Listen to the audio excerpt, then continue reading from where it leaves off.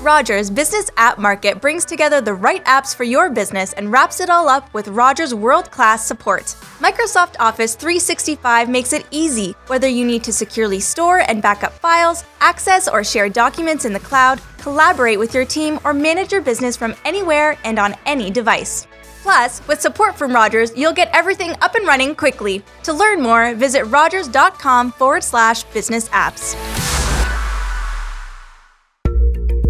Scotiabank understands that business is personal and your business has unique needs. That's why we offer flexible solutions for your business banking. Create your own business banking package that works for you by opening an account online in minutes with ease and start saving today. Visit scotiabank.com/small business to get started.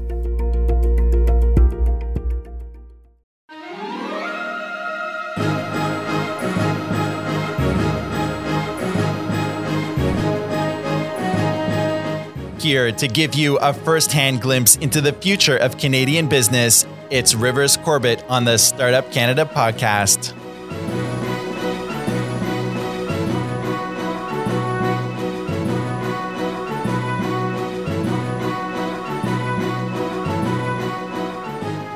Welcome to the Startup Canada podcast, a show serving Canada's entrepreneurship community. On this show, we connect you with the most innovative and entrepreneurial movers, shakers, and change makers across Canada. With day-in-the-life stories and in-their-shoes experiences, we dive into the true grit of running startup and scale-up companies and those driving the entrepreneurial movement. The Startup Canada podcast show is a production of Startup Canada, the national rallying community for Canada's 2.3 million entrepreneurs. If you are a regular show listener, welcome back. If you're new to the program, hey, don't forget to subscribe to the show on iTunes and Google Play Music. And visit startupcan.ca to connect with both your local startup community and to join Startup Canada to access training, resources, and a peer network to grow your success. I'm Rivers Corbett, and entrepreneurship is part of my DNA. Whether it's building my own companies or helping other entrepreneurs build theirs, this is my lane. Want to connect after the podcast? You can find me at www.meetrivers.com. Well, ladies and gentlemen, welcome back to the Startup Canada podcast show. I'm just thrilled to have Gabrielle Scrimshaw as our guest today. Gabrielle is the co-founder of the Aboriginal Professional Association of Canada. It's an organization that offers services and programming for First Nations, Métis, and Inuit professionals. She was born in northern Saskatchewan. Gabrielle left Canada to travel the world and study, where she learned about international business and policy. She studied in more than 6 continents. That's cool. And has experience working with a variety of industries falling under nonprofits, associations, academic institutions, and corporations. Wow, the real gamut, that's for sure. She's a globally recognized speaker and has nearly given her voice to over 100 speaking engagements. Gabrielle is honored in the highest regard by our community as the recipient of Inspire's 2013 First Nations Youth Award. Today, Gabrielle is a full-time student and a dual degree candidate at the Stanford Graduate School of Business and Harvard Kennedy School. In today's podcast, we'll speak to Gabrielle about her experiences as an entrepreneur and what it takes to be a global leader. Gabrielle, amongst all that busyness, so happy you're able to give us your time today. Thank you. Yeah, thanks for having me. So let's kind of dive right into it. A lot's going to be talked about, but what do you want folks at the end of this show to really kind of take away? So for me in my work, I've been so fortunate to travel across Canada, across the United States. And what I can see specifically in Canada is that the tides are shifting on a really high level. And I think that the Aboriginal community is a big part of that.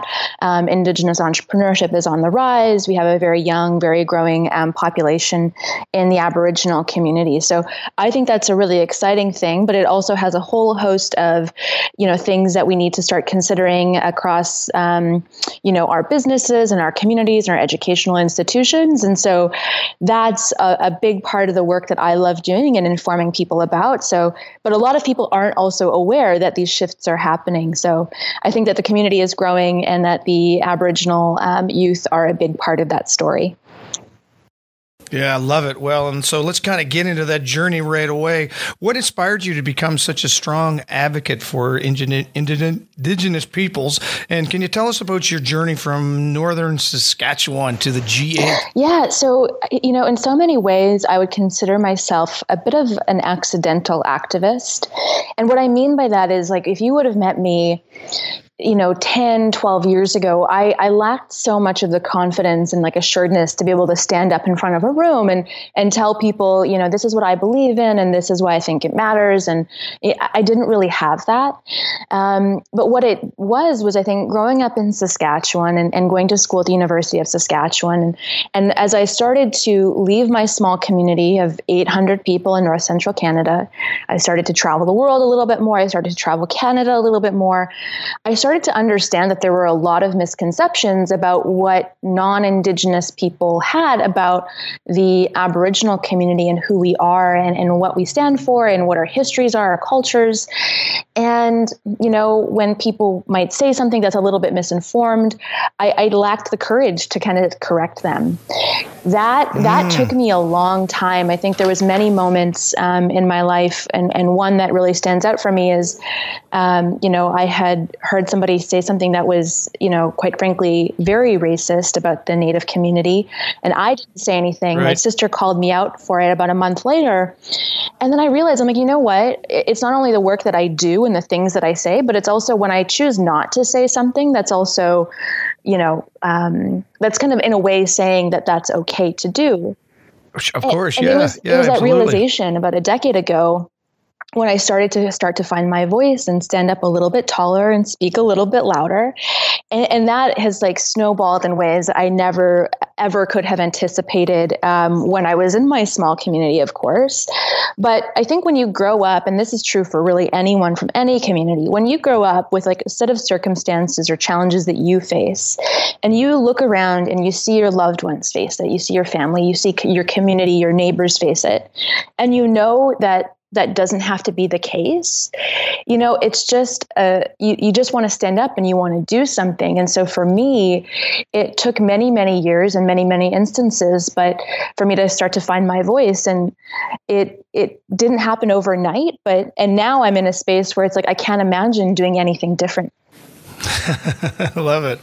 Yeah, that is so cool. Well, ultimately, it takes practice, I think, to do anything, but to take that practice ultimately creates that strength, and it all starts from somewhere. So, I mean, it's those tipping points right in your life that really kind of send you on a journey that you probably never would have ever guessed you were going to go on. But of course, when you look back upon, you're happy that tipping point situation or circumstance happened. So we're certainly glad for that. So, or else I'm sure we would be talking to you about maybe something different, because you sound like a pretty remarkable person, but not with regards to the association for that you're representing now. So look, Indigenous entrepreneurship is the fastest growing segment of entrepreneurship in Canada, and I find that so cool.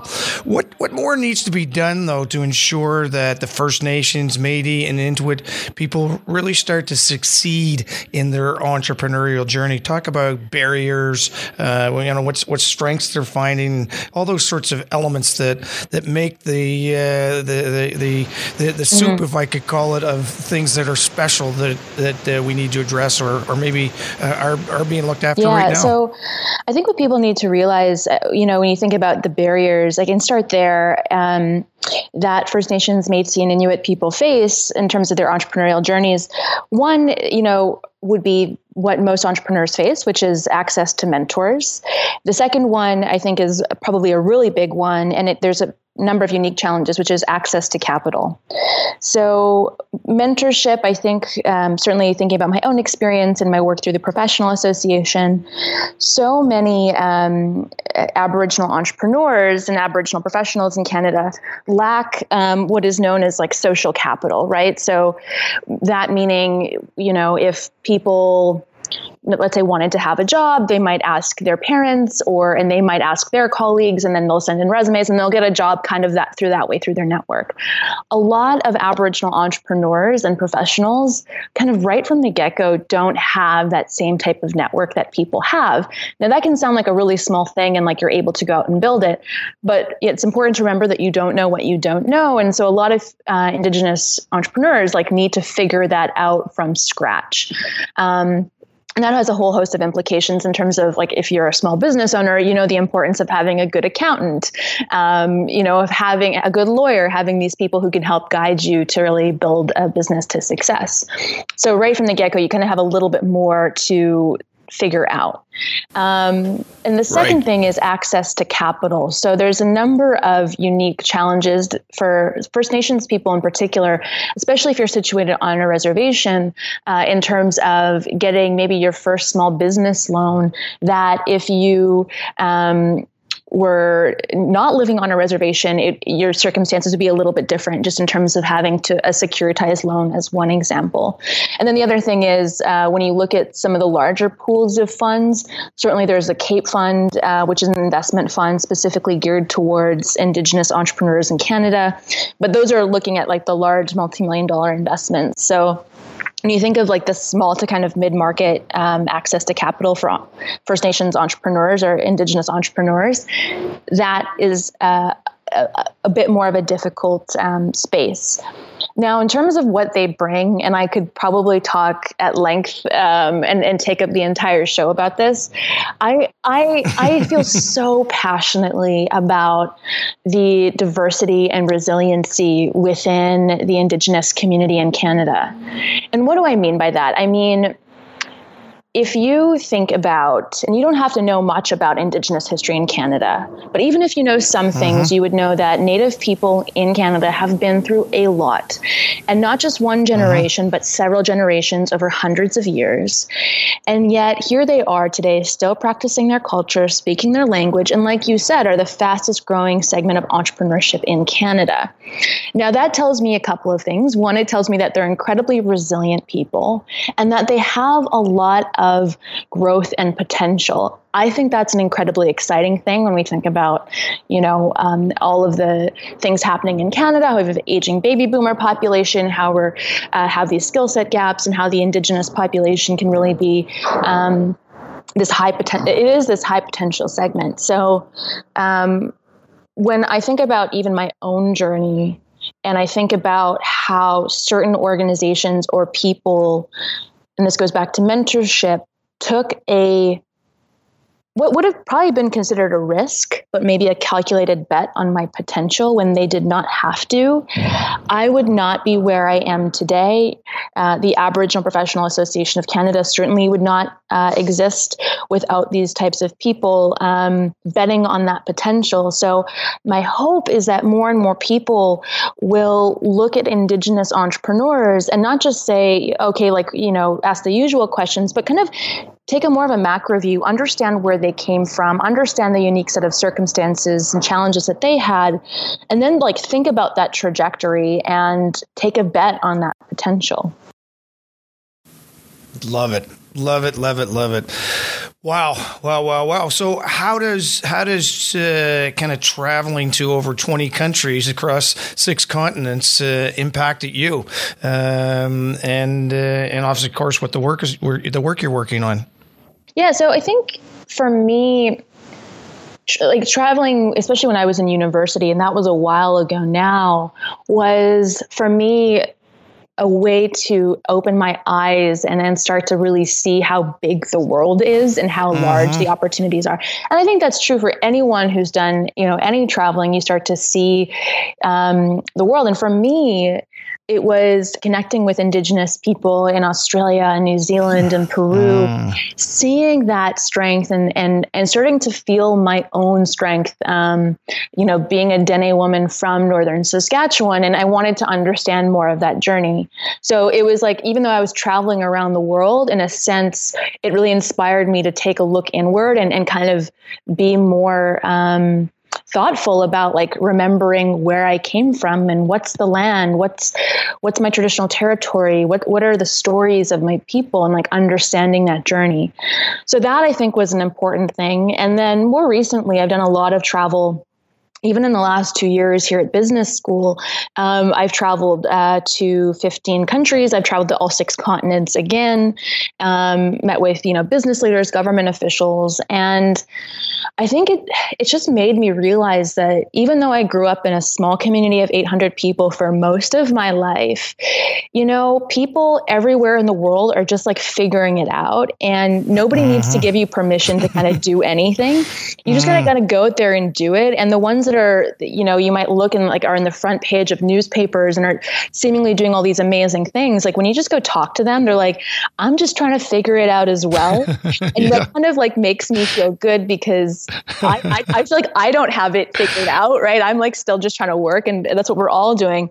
But I think there's this misconception of the people who are in the front page of the newspapers have somehow like, arrived, or they've got it figured out. But when you talk to them, they're just like anyone else. So it's kind of provided us like an inner confidence and inner peace that I'm just like, trudging along, and that's totally normal. Isn't that so crazy, because in the entrepreneurial world, it's the same sort of thing as entrepreneurs. And, I consider you to be definitely an entrepreneur and what you have created. You always look to others as to having the success, and you never kind of look inward to say, gee, I'm doing a pretty good job myself. And you actually beat yourself up more than anything else. But yeah, when ultimately you start the dialogue, everybody's going through a up and down a journey. And I interviewed somebody just a second ago before we came on here, and they were talking about the ecogram. I don't know if that's the way you call it, but you put the heart things on your chest, and is that what they call it, an echogram? Or the machine goes up and down, shows you where the heart rate is. Yeah. Yeah, I don't know what it's called. It's just a terminology. Yeah, as long as you and I understand, that's what's important. It doesn't matter about the thousands of other people, and that's cool. But, and he was talking about, when it flatlines, it means you're dead. And when it moves up and down, it means you have life, and why we just can't accept that. Yeah. So I love that you've expressed that to us. So let's kind of venture over to the Aboriginal Professional Association of Canada. Gabrielle, tell us about that.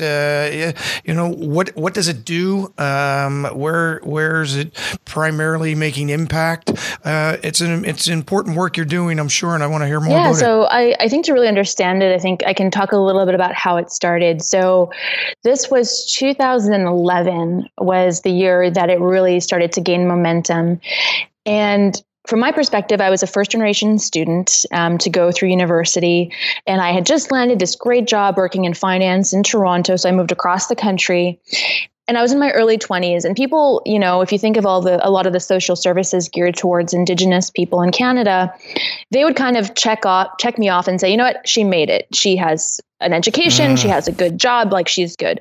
But from my perspective, being in my early 20s, I was just starting my career, right? I was just starting in banking. I had every aspiration of becoming the CEO one day, so I had a lot of ambition. Yeah.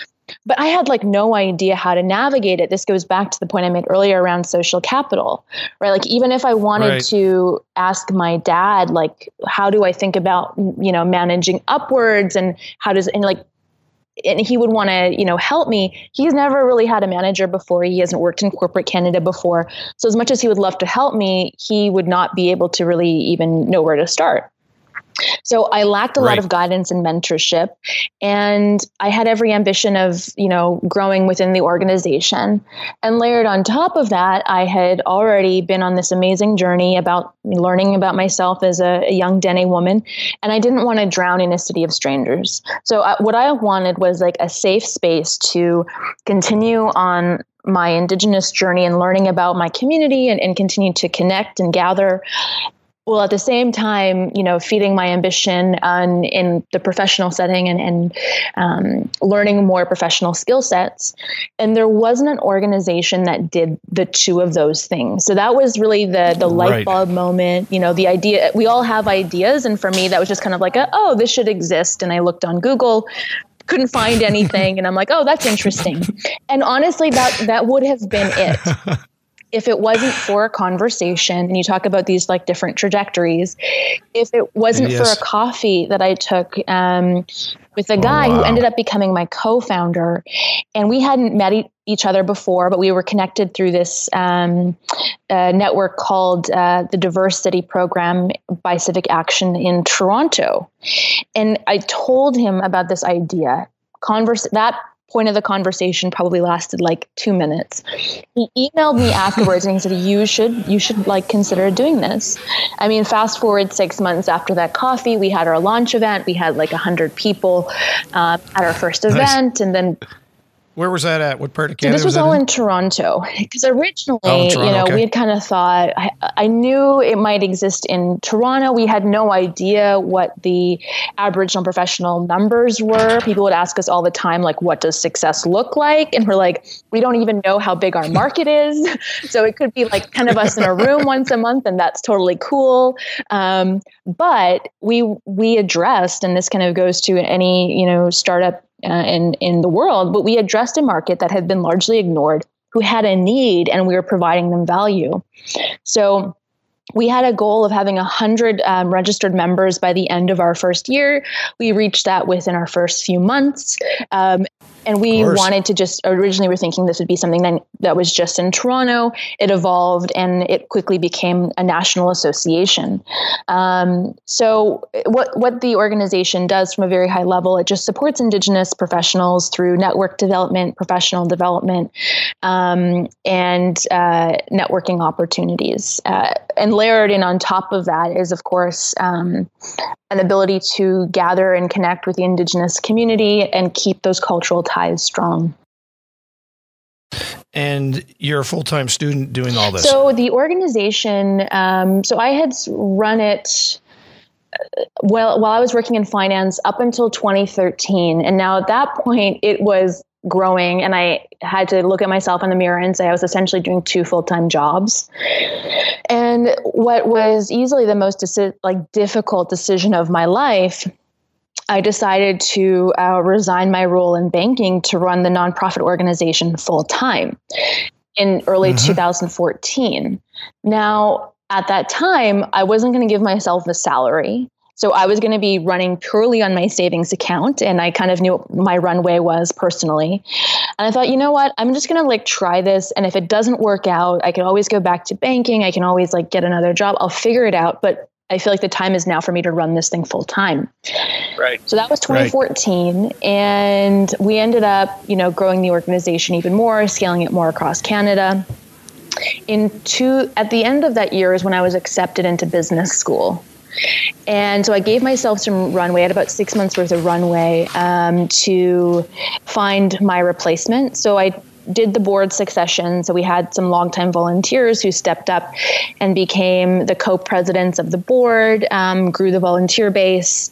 And then I hired somebody to be an executive director of the association in 2015. And that's when I stepped away to do business school full time. So I did all of the succession planning before going to business school. Smart. So when you say business school, is the Harvard Kennedy School, is that business school as well as what you're doing with Stanford? So I'm doing my MBA, so that's the business portion at the Stanford Graduate School of Business, which is a highly, highly entrepreneurial school, as you can imagine, here in the heart of Silicon Valley, which is a big reason why I wanted to come here to Stanford. Now, the Harvard Kennedy School is primarily a policy and civic leadership institution. So a lot of the work there is more focused on leadership and government. Wow. So it's for me, these are these two spaces that I just think are so incredibly important. Any entrepreneur will kind of understand that you're just going to naturally touch up against government and policy, whether you want to or not. And so for me, understanding that more and thinking about how to shape that moving forward has been something that's super interesting to me. So that's why I wanted to do both of them.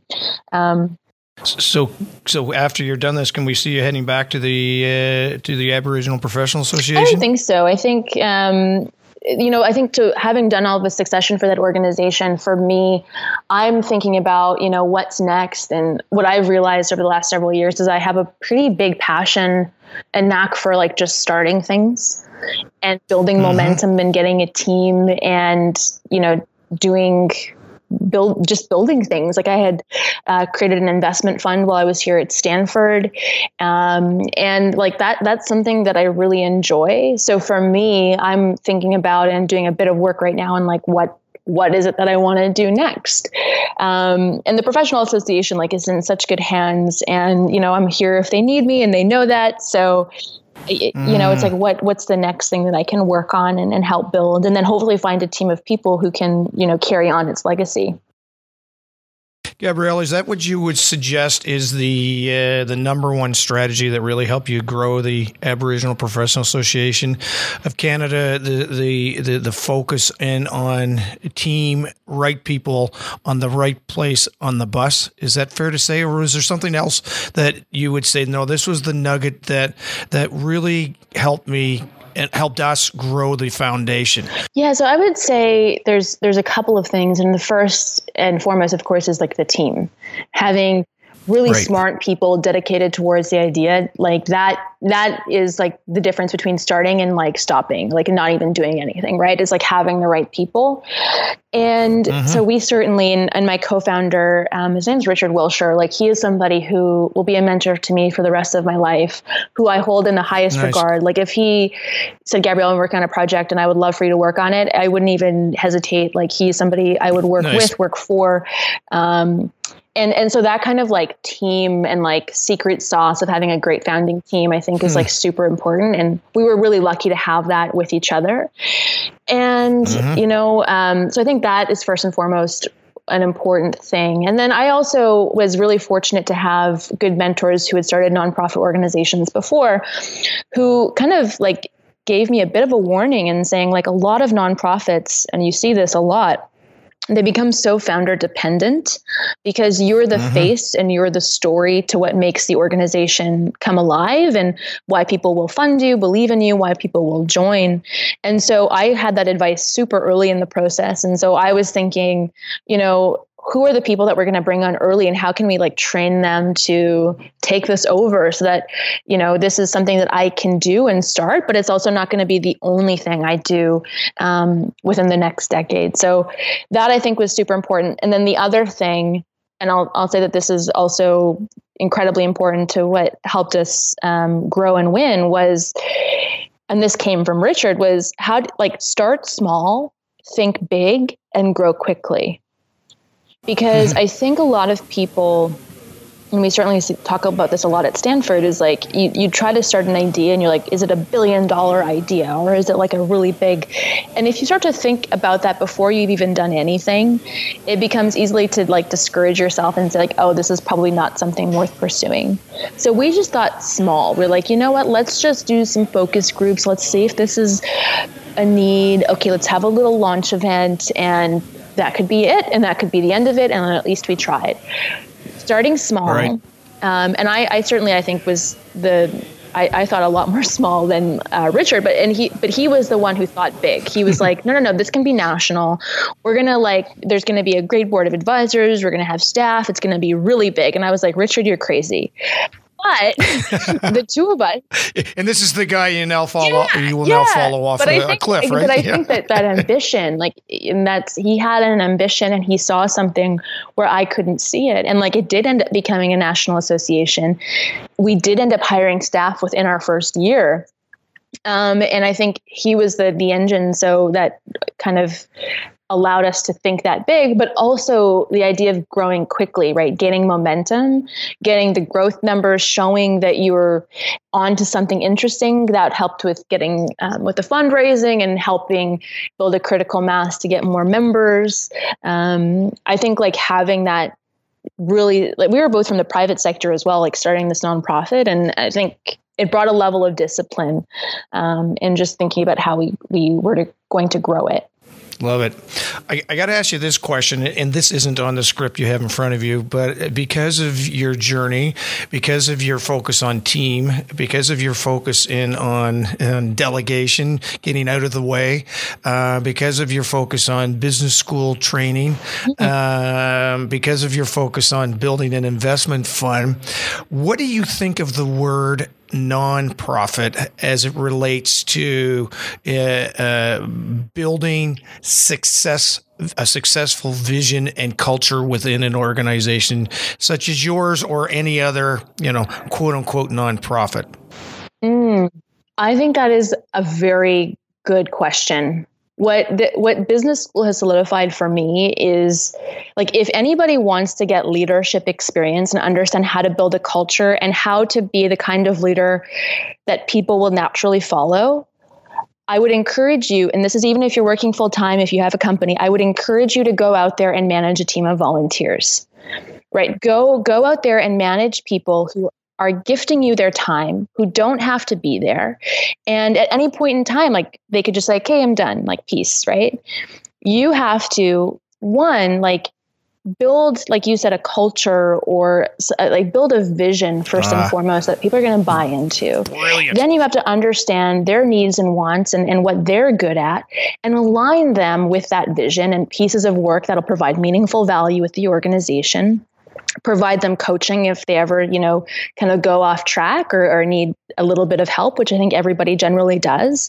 So you're going to learn some coaching skills. And then how do you build a culture that people, and this takes practice. Like, we certainly weren't there within our first year. It did take a lot of like molding, but and how do you build a culture that people will say, yeah, I like spending time with this team. This is like an organization I enjoy being with.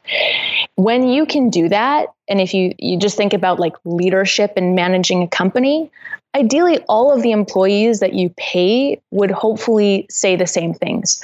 I enjoy working here. I really enjoy working for this person.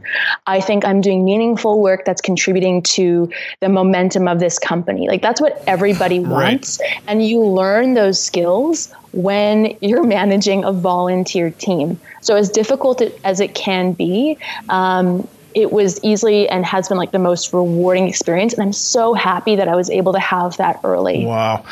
Thank you first of all, thank you for recognizing that that's an important question, or a good question. I forget what it was, but I really do think that there are a lot of times that people really kind of, and particularly working in charities, nonprofits, or whatever you want to call it, hang their strategy on that one word. And so subsequently things such as innovation really don't become a paramount discussion in their existence, let alone their growth. And so thank you for once saying it was, sorry, not for once, but thank you for saying that was a great question, because I think it's very important, because such organizations such as yours are so important, but ultimately you got to pay the bills. You got to move forward in a sense of strengthening yourselves. And so again, it's I think a cool conversation as we head into the future. I'd like to eliminate it entirely basis, because everybody's got to be for profit at some level in order to keep moving forward.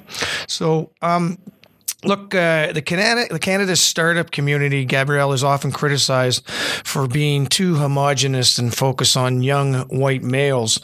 And I see a lot of diversity starting to happen, and I think that you see it less and less in that direction. But we've got a lot of work to do to focus on building a more diverse and inclusive startup and scale-up community. How can entrepreneurs? You've got an audience here right now of thousands and thousands of people that are listening to your journey. Can you give us some golden nuggets as to how we can help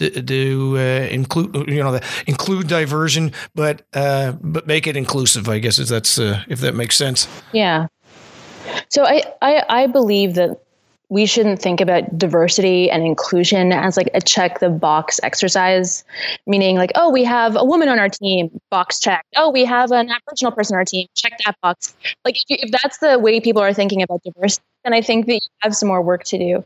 I'll leave with a couple of thoughts, and these are nuggets that I've gotten here from Stanford. Like, I've been fortunate at the Graduate School of Business here at Stanford. Right. I've taken a class with Eric Schmidt, like the former CEO of Google. I've had guest lectures. You know, the CEO of Snapchat was in, the co-founders of Airbnb. Like, we've been so fortunate here to talk about people who have grown multi-billion-dollar businesses.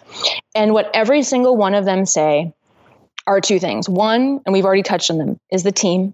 And the second thing is the culture. So thinking about the team, I remember somebody said in one of my classes, the difference between a $100 million business and $1 billion business is getting A+ players or A- players. If you want to build $1 billion business, you need to get the best people as quickly as possible. They'll create a critical mass because the best people are attracted to the best people. And then that's how you really start to grow the organization. So when you think about your founding team, most people kind of just look to people who are around them.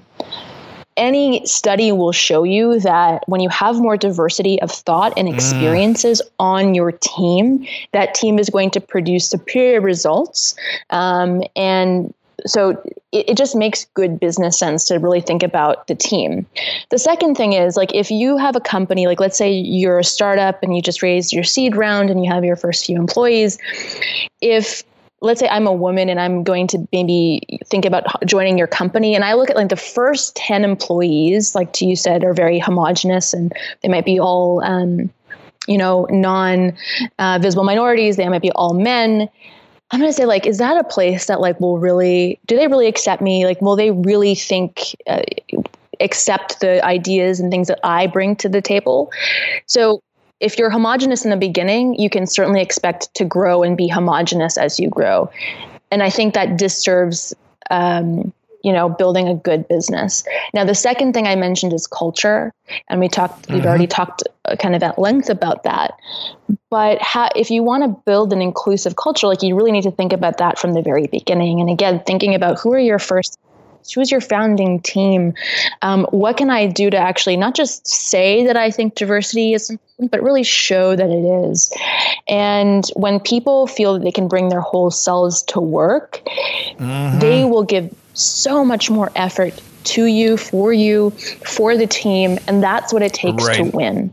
So what I would say to entrepreneurs is, like, think about the team and think about the culture, but think about having diversity and inclusion as an integral, like, spoke in that wheel, not a check the box exercise. I think that's brilliant. I love it. And it's continuous also. I like that. Think about culture. It's not just the proverbial, actions speak louder than words, right? And so you've got to put that in place. Gabrielle, are we going to see you back in Canada? I hope so. I hope so too. Yeah. So I have one more year of school left. Yes. But every time I travel back home just to visit family and friends, it's just like something different when you land in the airport, like anywhere in Canada. I'm like, I'm home, and I love that. And we're glad it's your home. I